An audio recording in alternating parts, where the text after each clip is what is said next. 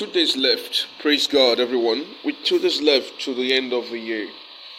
Oh my goodness. It's important for you to have a quiet time. Just you and your Maker. Have a quiet time to reflect on His will for you. Alright, what the Bible says concerning you, what you are to expect in the coming year, and what you need to do, right, to be better. Praise God. You're welcome to Victory Corner this beautiful Thursday morning. I hope I'm correct. Thursday morning. The 29th of the month of December. Canada. 2022. The Lord charged Joshua in Joshua chapter 1. After the death of Moses, the Lord's servant, the Lord spoke to Joshua, son of Nun, Moses' assistant. He said, Moses, my servant, is dead. Therefore, the time has come for you to lead these people, the Israelites, across the river into the land I am giving them. The name of the river is Jordan, by the way. I promise you what I promised Moses. Whatever you set foot, you will be on land I have given you. Wherever you set foot, you will be on land I have given you. Anywhere you step will turn out to be the land I have given you. From the Negev wilderness in the south to the Lebanon mountains in the north, from the river Euphrates in the east to the Mediterranean Sea in the west, including all the land of the Hittites, no one will be able to stand against you as long as I live. But there's a condition. He said, I will be with you as I was with Moses. I will not fail you or abandon you. So be strong and courageous, for you are the one who will lead these people to possess all the land I swore to their ancestors I will give them. Be strong and courageous. Now look at the condition. He said, be careful to obey all the instructions Moses gave you. Do not deviate from them, turning either to the right or to the left. Then you will be successful in everything you do. Study this book of instruction continually.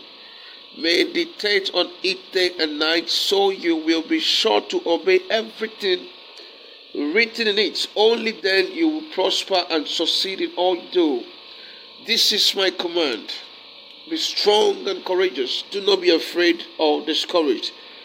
For the Lord your God is with you wherever you go. There was the law of Moses before Jesus came, and there was God's command, which still lives today, which still breathes and has its being within us. That is our righteousness. God never nullified his commandment. Right? There was a book of instruction given to Moses on how the Israelites need to live so as to please God. Alright, this is like a manual for setting up your computer for the first time, right? So this is supposed to be a guide.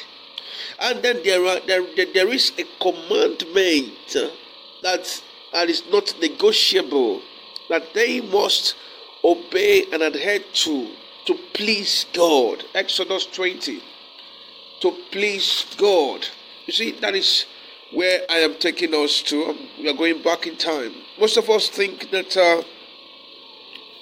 that is a foregone alternative.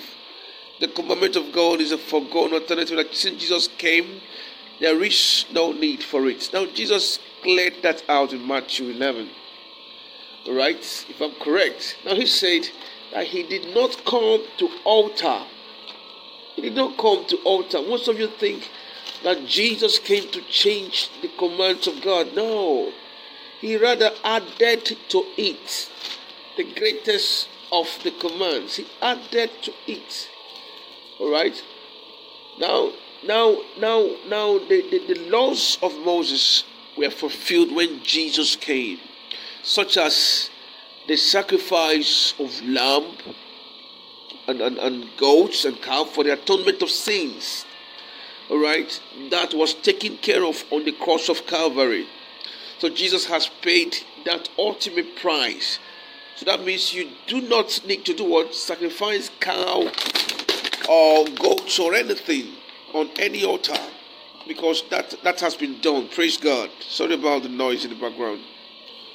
All right. Now, what happened? What really happened? When Jesus died, he reversed, or he fulfilled this law. He fulfilled this law, and it became unnecessary to make sacrifices like that. It became unnecessary to have to go to the market to buy ram to sacrifice. All right, so that way he fulfilled that law. But then he did not eradicate it. He fulfilled that aspect of the law. He did not cancel God's command, because instead of the word of God to return to him void, let everything that has its being on this earth cease to exist. And that is the point, and that is the basic truth that we must all understand. Now, the Bible in Exodus 20 gave us a clear breakdown of heaven's expectations for us as believers. Then God gave the people all these instructions. I am the Lord your God who rescued you from the land of Egypt, the place of your slavery. You must not have any other God but me. That is the first command, right? That is the first command. Now the commandments given to Moses represents God's expectation for mankind. God is not negotiating worship. It is something we must give to him. When we don't give it to God and we give it to idols, we are looking for trouble. So you must not make for yourself an idol of any kind, or an image of anything in heavens or on earth or in the sea. You must not bow down to them or worship them, for I, the Lord your God, am a jealous God who will not tolerate your affection for any other gods. You see, Jesus coming did not say, okay guys, you can now go and worship these idols. He did not nullify God's command. All right?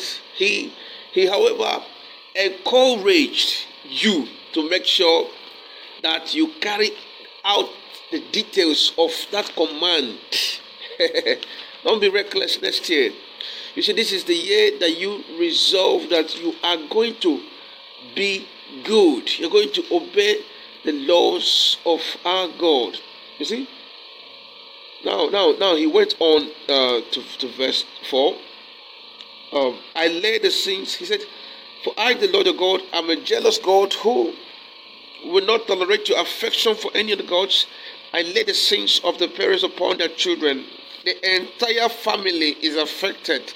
Is this happening now? It is happening, my brother.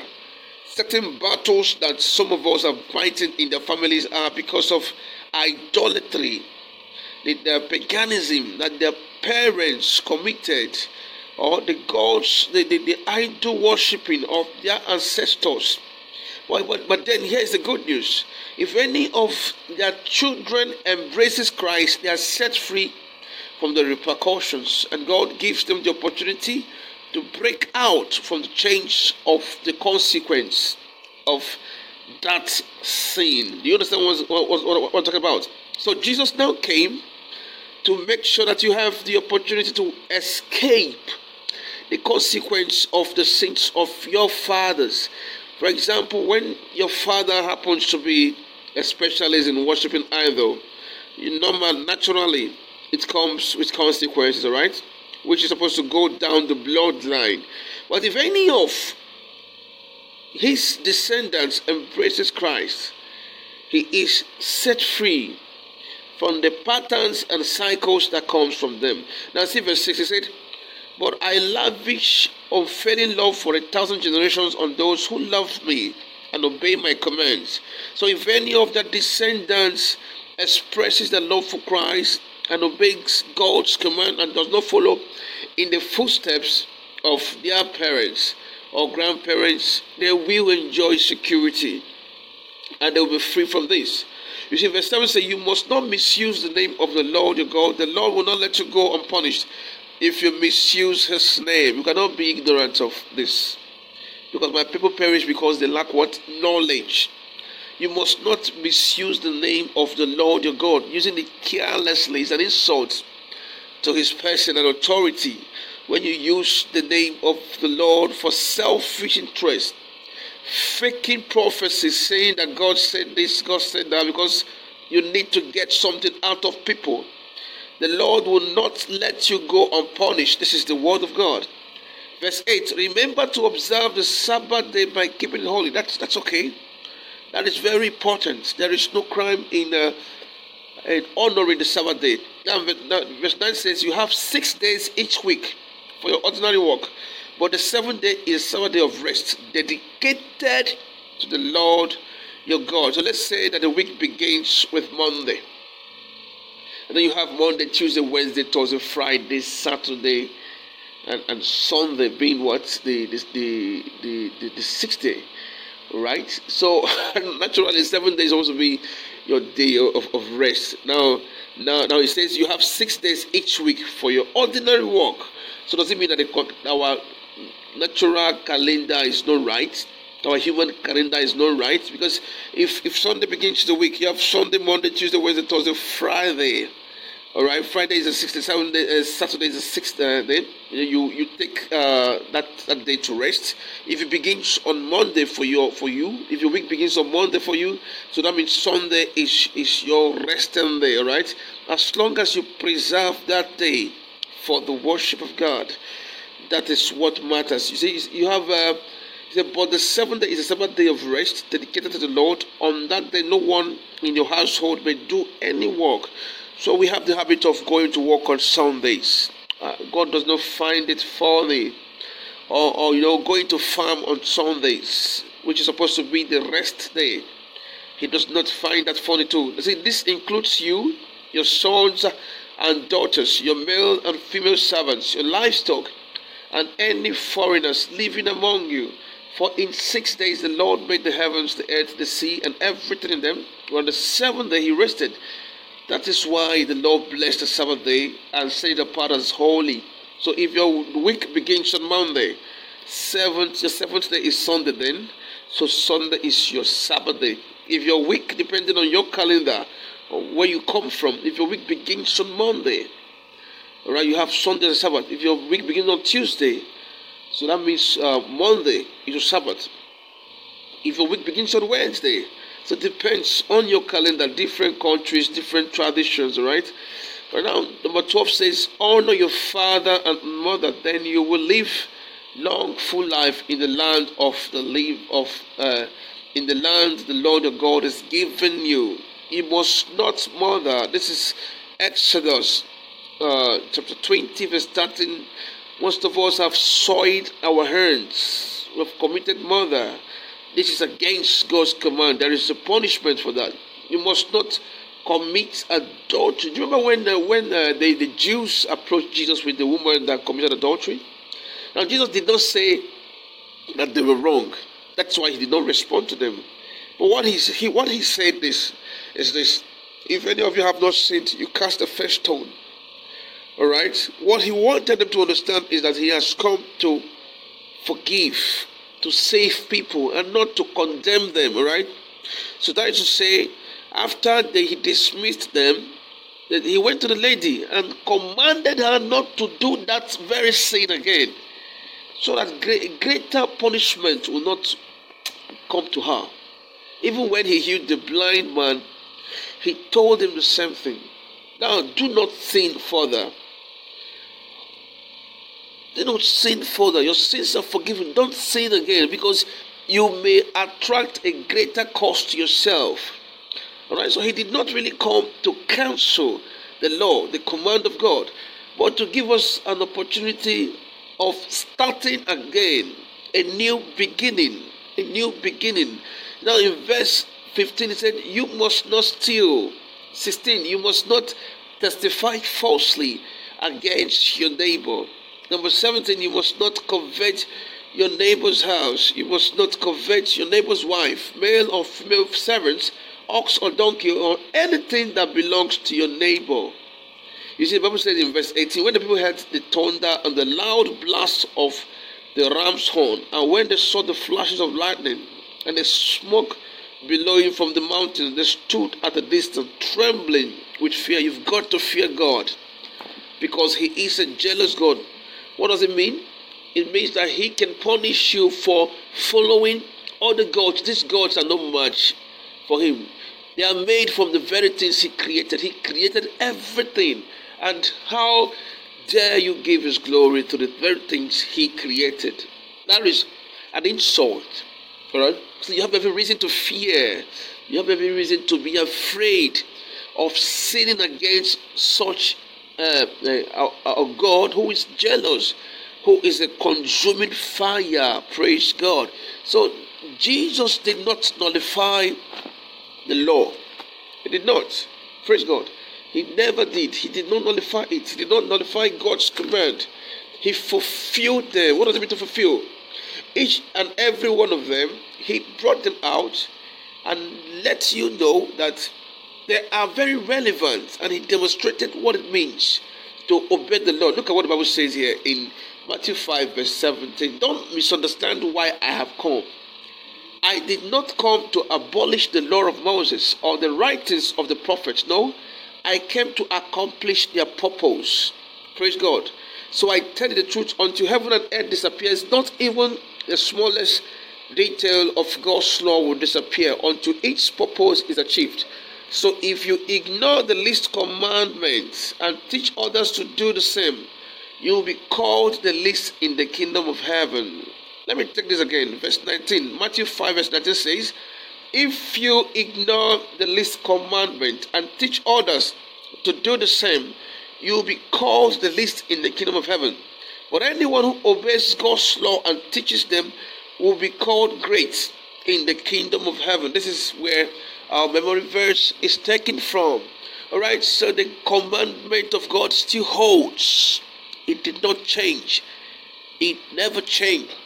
And Jesus emphasized obedience to this command as one way of gaining access into eternal rest. Praise the Lord. Now, how do you unify this? Now, when you obey Christ, you are obeying God's command. And Jesus said, be like me, right? Now, we are supposed to emulate him. If you emulate him, we attain perfection. He said, be thou perfect as your Father is. So, for example, he led a holy life. He was a righteous man. He was not found killing people or stealing or committing adultery. Or he didn't even go against the law of Moses even while he was on earth. So if we can emulate him in this way perfectly, you would see that naturally you have not disobeyed God's command. And by so doing, it's easier to make heaven. That's why Jesus said, I am the way, the truth, and the life. Alright? If you emulate him, you would have fulfilled it and you're no longer subject to the law. Why are you not subject to the law? Because you are perfect now and you live above it, beating its standards. Right? But when you disobey, when you live below expectation, when you don't emulate Christ, you see you remain subject to the law, and the law punishes you when you disobey. And this is God's will for mankind. This is the expectation of God, that we adhere properly. Now see, you can decide now to make next year to be the year that you will obey God's command, the year of righteousness, for that's what it's supposed to be. It can be your year of righteousness and you will obey the Lord. That is why he said, don't misunderstand why I have come. I did not come to abolish the law of Moses or the writing of the prophets. No, I came to accomplish their purpose, to demonstrate what it means to accomplish their purpose. All right, so it's an expectation. All right, so you can decide to let one of your resolutions be that come next year, I am going to follow all the commands of God, all the commands of God, all the commands of God. If you can fulfill, if you can follow it one by one and write it on your heart, just like he commanded Joshua to do in Joshua 1. If you can write it out in your heart, memorize it, study and meditate upon it, you would see you would have attained perfection in holiness. For indeed it's an expectation that we be holy. He said, be thou holy, for I am holy. And this is my prayer, that next year will be that year when you will prove to God that you are one of his children, when you will live up to expectation. As you consider doing this, it will be well with you from January to December. For in Jesus' name we have prayed, amen and amen. And come 31st December, we'll be having an important ministrations, 12 p.m. 12 p.m. to be live on Facebook and YouTube. Our YouTube account is Victory Corner EM. Victory Corner EM. Our Facebook account is Victory Corner EM as well. We are going to broadcast on these two platforms at the same time. Alright, and my prayer is that you don't miss this, because God has something to say to you. It is well with you in Jesus' name.